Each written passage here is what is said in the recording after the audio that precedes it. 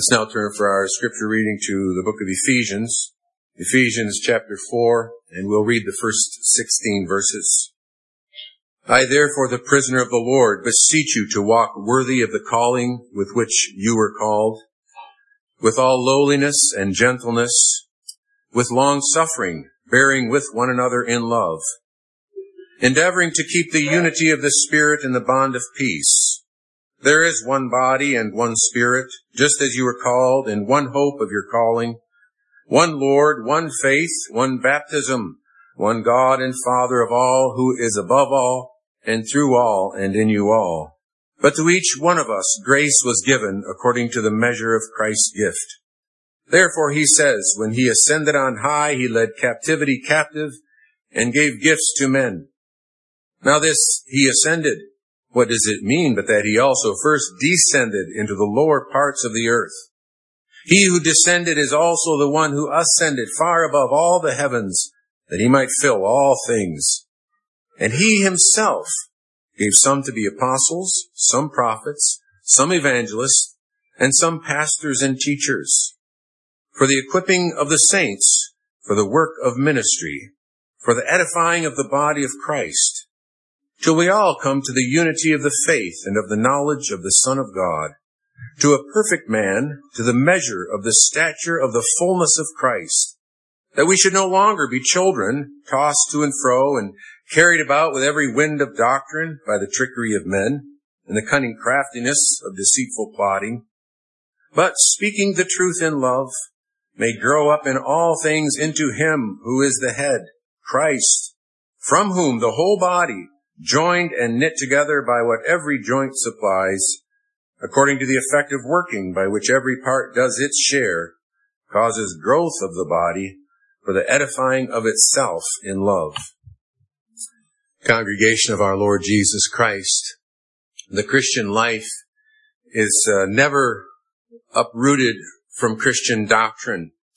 As we considered last time, we've entered this practical section of Paul's epistle to the Ephesians, where he applies the doctrine of the gospel to Christian living in various ways, calls for Christ-likeness, but becoming like the Lord Jesus Christ is always grounded in his mediatorial work.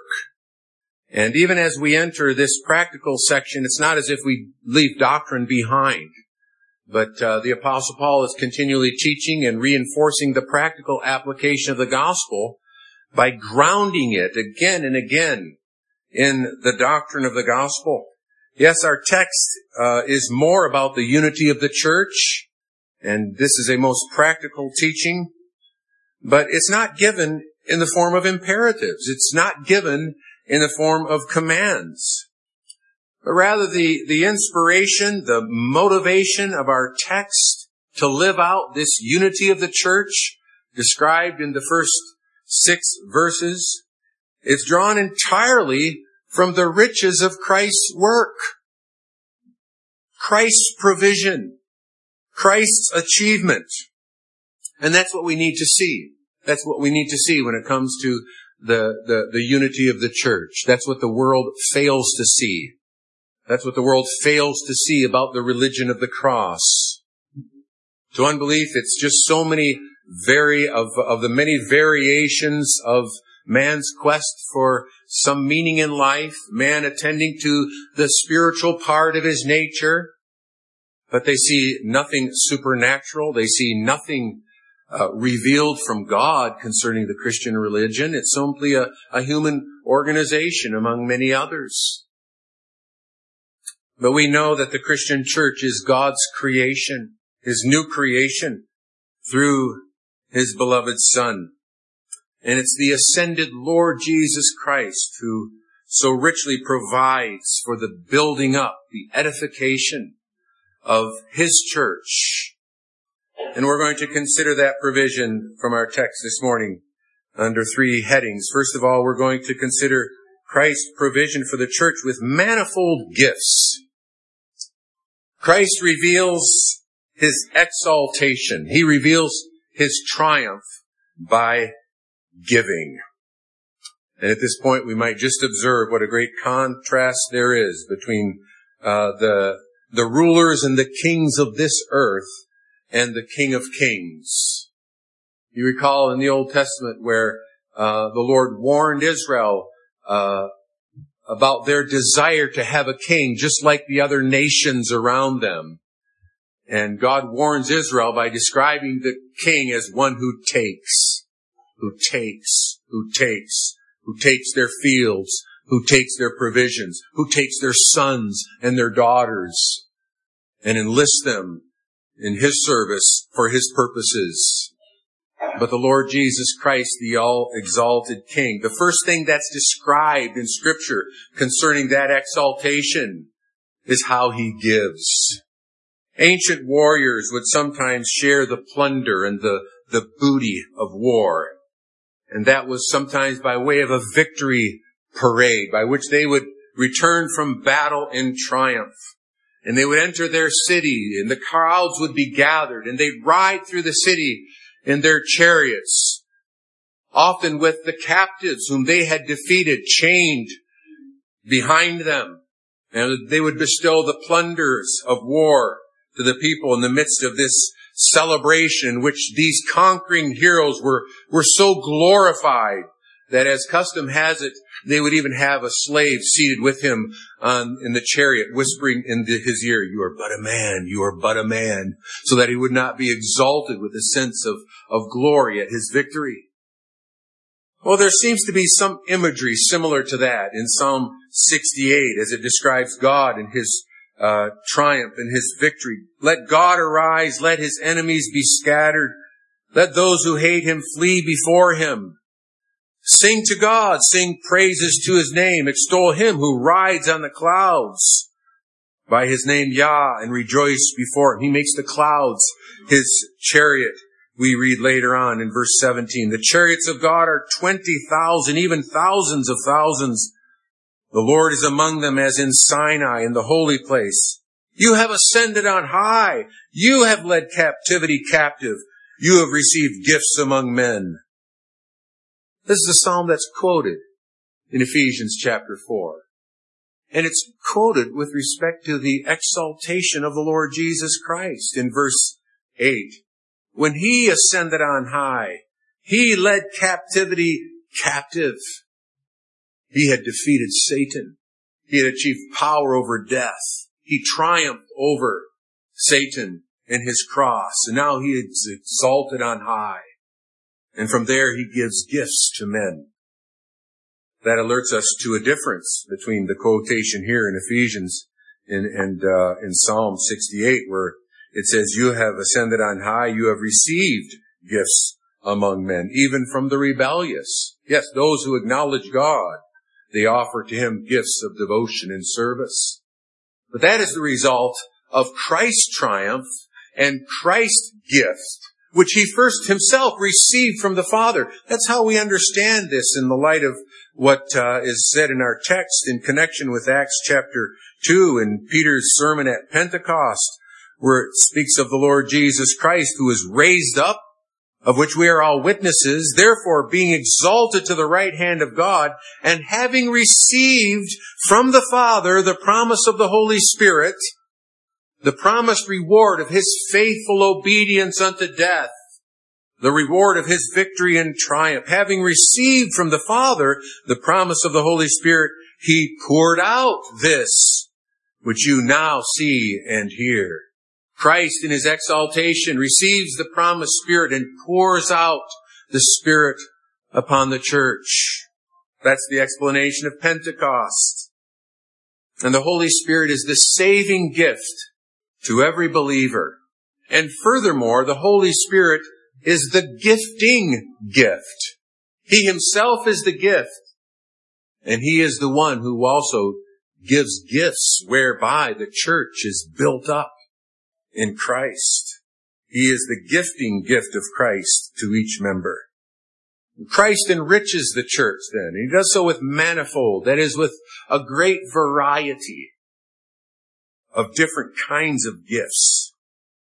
Unity in the church does not mean sameness.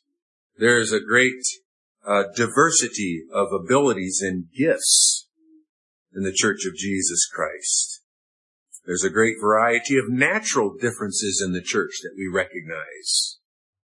Different abilities with respect to physical, mental, creative, a whole variety of natural gifts that are God-given indeed, but by the Holy Spirit they are sanctified, they are elevated, and then put into the service of God's purpose in the Church of Jesus Christ. God often sanctifies those God-given gifts for special use. But the thing that we must see from our text is that spiritual gifts are always conferred by grace. In verse 7 it says, to each one of us grace was given according to the measure of Christ's gift. And then it goes on to describe gifts. And sometimes gifts are themselves described as grace. The Corinthians were exhorted to abound in the same grace that was manifested among the churches of Macedonia. And that grace was evident in their generosity and their liberality. That's why we speak of giving as itself a gift. He who gives, Paul says, describing spiritual gifts, with liberality. It is a gift of grace to be able to give, to desire to give. All gifts are God's gifts of grace. They're given from Christ. They're given for others.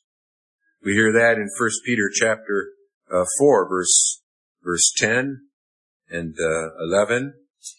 In verse 10 it says, as each one has received a gift, minister it to one another as good stewards of the manifold grace of God. If anyone speaks, let him speak as the oracles of God. If anyone ministers, let him do it with the ability which God supplies, that in all things God may be glorified through Jesus Christ, to whom belong the glory and the dominion forever and ever. The diversity of gifts are given to the members of the church for the upbuilding of the church and for the glory of Christ, who is the giver. Now, Paul then, in our text, lists gifts of special office. In verse 11, it says, and he himself, that is Christ, gave some to be apostles, some prophets, some evangelists, and some pastors and teachers. This is not a complete listing, of course, of the spiritual gifts, but it's a listing of those gifts that are especially associated with office.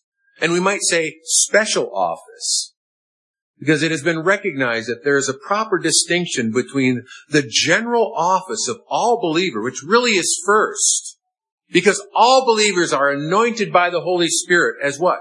Prophets, priests, and kings. But in addition to that, there are special gifts of those specific offices that Christ has appointed in the church. And at this point, we might and should recognize another kind of distinction, and that is a distinction between temporary offices, that is, offices or gifts that Christ appointed for a time, and ongoing or continuing offices. And we're to see such a distinction there in verse 11. It begins with the description of what are temporary offices. When it speaks of apostles. Well, you know that apostles, that word apostle is more typically used with respect to the 12 who were with Jesus, who were eyewitnesses to his sufferings, his death, his resurrection. And they were called by God and sent by the Lord Jesus Christ for the foundation of the church, as they were instruments of infallible and authoritative revelation concerning the gospel. Remember what Paul says in chapter 2, that the church is founded upon the apostles, not personally, but upon their teaching as those sent by Jesus. So they had a unique office that is temporary. There are no longer apostles in the church today. Those who receive their commission directly from Jesus. Those who are eyewitnesses of his death and resurrection. Those who serve for the foundation of the church. That was a temporary office. And the same thing is true with respect to prophets. The church is founded upon the prophets and the apostles, or apostles and prophets. And here again, we ought not to think of the Old Testament prophets, Isaiah, Jeremiah, Ezekiel, but we're to think of those New Testament prophets, those through whom the Holy Spirit revealed God's infallible will before the Scriptures were completed at the very foundation of the Christian church and its establishment. In fact, historically, certainly among Reformed churches, the evangelist was also regarded as a temporary office. Timothy is commanded to do the work of an evangelist. Philip is called an evangelist. But we have no description of the evangelist's office. We have no qualifications spelled out. We have no account of the ordination of evangelists. And they have been viewed historically as Sinclair Ferguson describes as deputies of the apostles. They served a unique purpose. Timothy was not a pastor simply of a local church, but he served under the apostle in a foundational role also with respect to the church. In the nature of the case, also from Ferguson, we do not expect these ministries to reappear in the church today. So we have these temporary offices. And then there are pastors and teachers. And you can now even tell by the way this is worded that pastors and teachers are joined together. It doesn't say, and some pastors and some teachers. It says, and some pastors and teachers. Suggesting that the pastoral role, the shepherding role, is combined, or at least often combined, with the teaching role. We understand this to make reference to the ministers of the word or the elders who are shepherds over God's flock. But they are continuing offices that Christ has given to the church.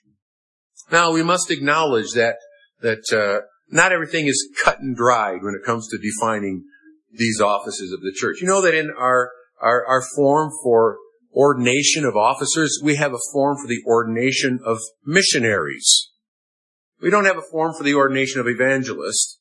We have a form for the ordination of missionaries. But yet our confessions recognize that there are 3 offices in the church: minister of the word, elder, and deacon. And that means that the missionary is viewed as kind of a subset of the ministry of the word. They are ministers of the word with a special task to bring the gospel where it has not yet been heard or where churches have not yet been established. But it's an ordained office of the ministry of the word. In fact, historically, it's likewise true. You look at the Blue Psalter hymnal, and you have a reference to the ordination of ministers or professors. Because professors of theology historically were understood to hold that office that corresponds with this teaching office and ministry of the church.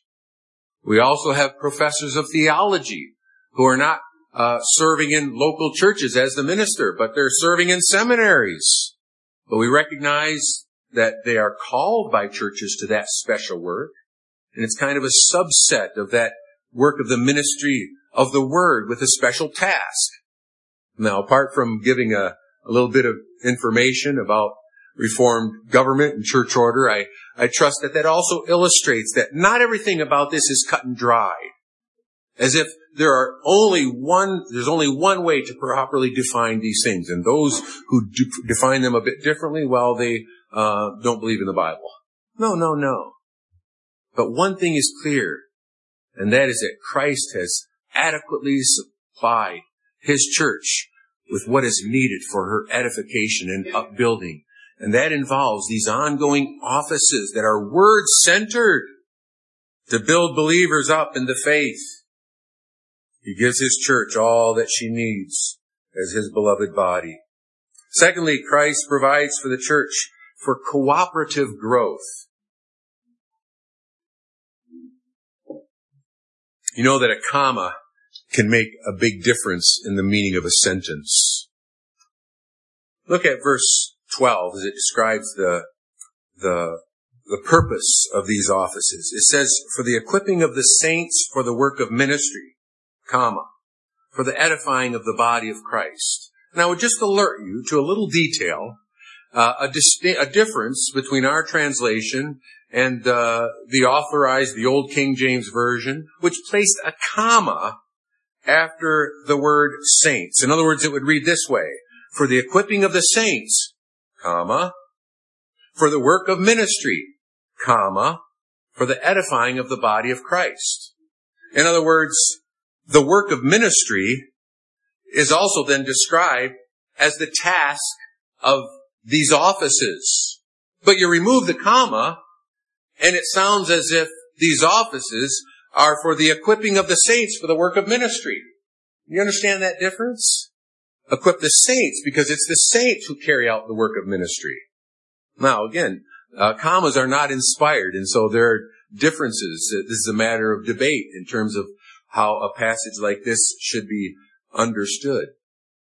With the comma there, it makes clear that these other descriptions are all word-centered descriptions of the task of the official ministry of the Word. And there is that special emphasis on prophesying, at least in terms of those temporary gifts, and preaching and teaching as the means by which Christ equips the church, means by which the ministry is carried out and the body is edified. But whatever the case, all should agree how crucial this is when it comes to the well-being of the church. That is the word-centered ministry. In the book of Acts, we have this reference to the Apostle Paul. When he was forced out of the synagogue, he went to the school of Tyrannus. And for 2 years, daily, he taught there. And the customary hours for such teaching was about 5 hours. And it says, and so all Asia heard the word of the Lord Jesus Christ. Does that mean that all of Asia came there to this school of Tyrannus? No, it means that as a result of this ongoing teaching, this daily exposition of the truth of God, Christians were informed and built up, and they spoke the word that they had been instructed in. In fact, it's observable from history that whenever there is a quickening in the church of God, there is an appetite, an intensified appetite and interest in the teaching of God's Word. That's why in Geneva, during the time of the Reformation, you could hear on an average of 5, 6, 7 sermons a week preached by John Calvin. And many people would come to hear these sermons. Why? Because there was a kind of appetite for the teaching of God's Word. And people had a kind of spiritual stamina and interest in that. That's a characteristic of spiritual renewal, something to think about. Certainly the growth of the church is growth in the truth. Growth in the truth in contrast to error. Unity is a unity of the faith. It's a unity of knowledge. The faith, not simply my personal subjective belief, but the faith, that refers to the doctrine of the gospel. The result of this teaching ministry is that we all come to the unity of the faith and of the knowledge of the Son of God. That we should no longer be children tossed to and fro and carried about with every wind of doctrine by the trickery of men. You see, this teaching protects the church from the subtle appeal of false teaching. It protects the church from our natural tendency to gravitate towards the latest thing, the latest fad in the Christian church, the latest movement in the Christian church. But the teaching of Scripture leads believers to love the old story. Not that it grows stale, because it's ever fresh, but it doesn't change. And it's rich. And it's by the truth of the gospel in its fullness that the church is built up in the faith. In any case, truth must be a common commitment. Whether the comma belongs there in verse 12 or not, we all must be truthers, if you will, understood in a proper way. I know it's a term that it also has a certain association today. But verse 15, where it says, but speaking the truth in love, could literally be rendering truthing it in love. When Paul lists the ways in which Christians are to think, the first thing that he mentioned is whatsoever is true. Whatsoever is true. And from there on, whatsoever is lovely, of good report. And growth in the church takes place through every member participation and cooperation in this kind of word ministry to one another. Speaking the truth in love, we may grow up in all things. Or look at verse 25 of the same chapter. Therefore, putting away lying, let each one of you speak truth with his neighbor, for we are members of one another. It's not enough not to lie. Yes, indeed, members of the body are damaged by lies, but they're not positively helped by not lying. They're positively helped by speaking truth.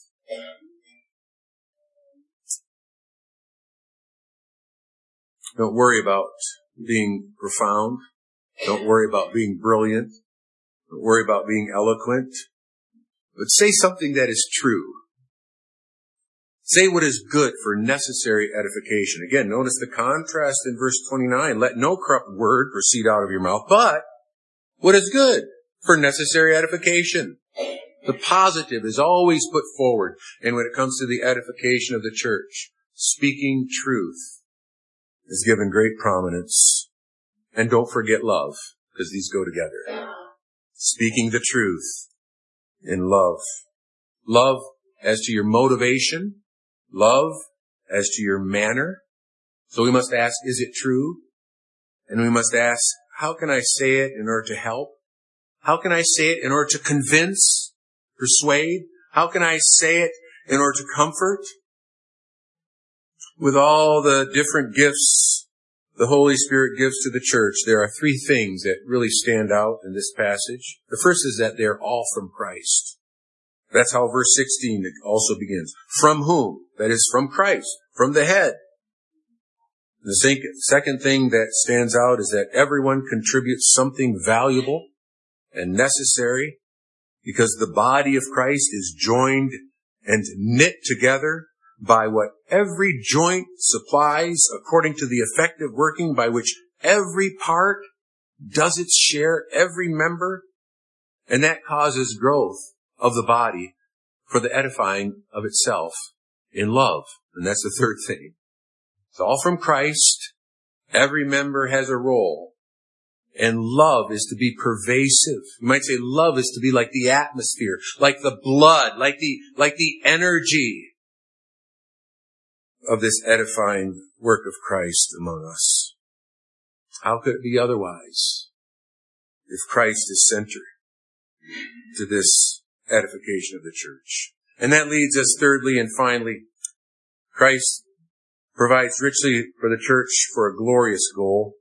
There's a lot of reparative, a lot of restorative work that's necessary in the church because we are broken and damaged. We're dirty people.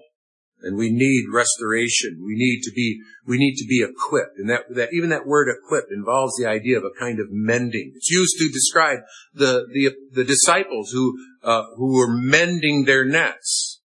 They were cleaning them up. They were removing the garbage. They were sewing them together, restoring them to working condition. And that thought is involved in the equipping of the saints. And it's a long process. And it's a process that never will be perfected in this life. It's the goal of Christ's work, that he might present the church to himself as a glorious bride without spot or blemish or any such thing. And Christ will achieve that work. But in the meantime, there is no absolute perfection in this life. But yet, our text describes this goal in terms that should fill us with joy and optimism. Till we all come to the unity of the faith and of the knowledge of the Son of God, to a perfect man, to the measure of the stature of the fullness of Christ. And when we read that, to a perfect man, we're not to think only, or perhaps even first of all, of a kind of absolute perfection and a sinless perfection. No, there is a kind of perfection in the church that involves a kind of maturity. There's a perfection of Christian maturity. In fact, the very same word is used in 2 Corinthians chapter 14, verse 20, where Paul says, "Brethren, do not be children in understanding," right? Again, a contrast with children. "However, in malice, be babes, be naive, be ignorant, be innocent with regard to hatred, but in understanding, be perfect," says an old rendering. "Be mature," says New King James, capturing the meaning of that word here. Maturity. Maturity in the knowledge of Christ. Maturity in the likeness to Christ. That's the goal. Transformation to the likeness of Christ, to the measure of the stature of the fullness of Christ. In verse 10, we read that Christ is exalted to fill all things, and that includes the church, that he should fill the church with his presence, that he should fill the members of his body with his likeness. And you notice that it doesn't say to perfect men or to perfect people. It says to a perfect man, individual. You see, the oneness of the church in God's goal shines through here also in this language. Because in all the diversity in the one body of Christ, together as a body, the fullness of his image is to be revealed. And this goal is being achieved. It is being achieved in the church as Christ is preached. As our focus, our minds, our faith is constantly directed to the Lord Jesus Christ. And we behold his glory as it's revealed in Scripture. And as we behold his glory, we are being transformed after his image from glory to glory, even by the Spirit of the Lord. The Lord is carrying on this work in his church as we constantly focus upon the Lord Jesus Christ. He abundantly provides his church with all she needs. There's nothing lacking in his provision, nothing lacking to give us great thankfulness and joy in sharing in his great work. Nothing lacking in Christ to move us to enthusiastic and active participation in that work. Amen.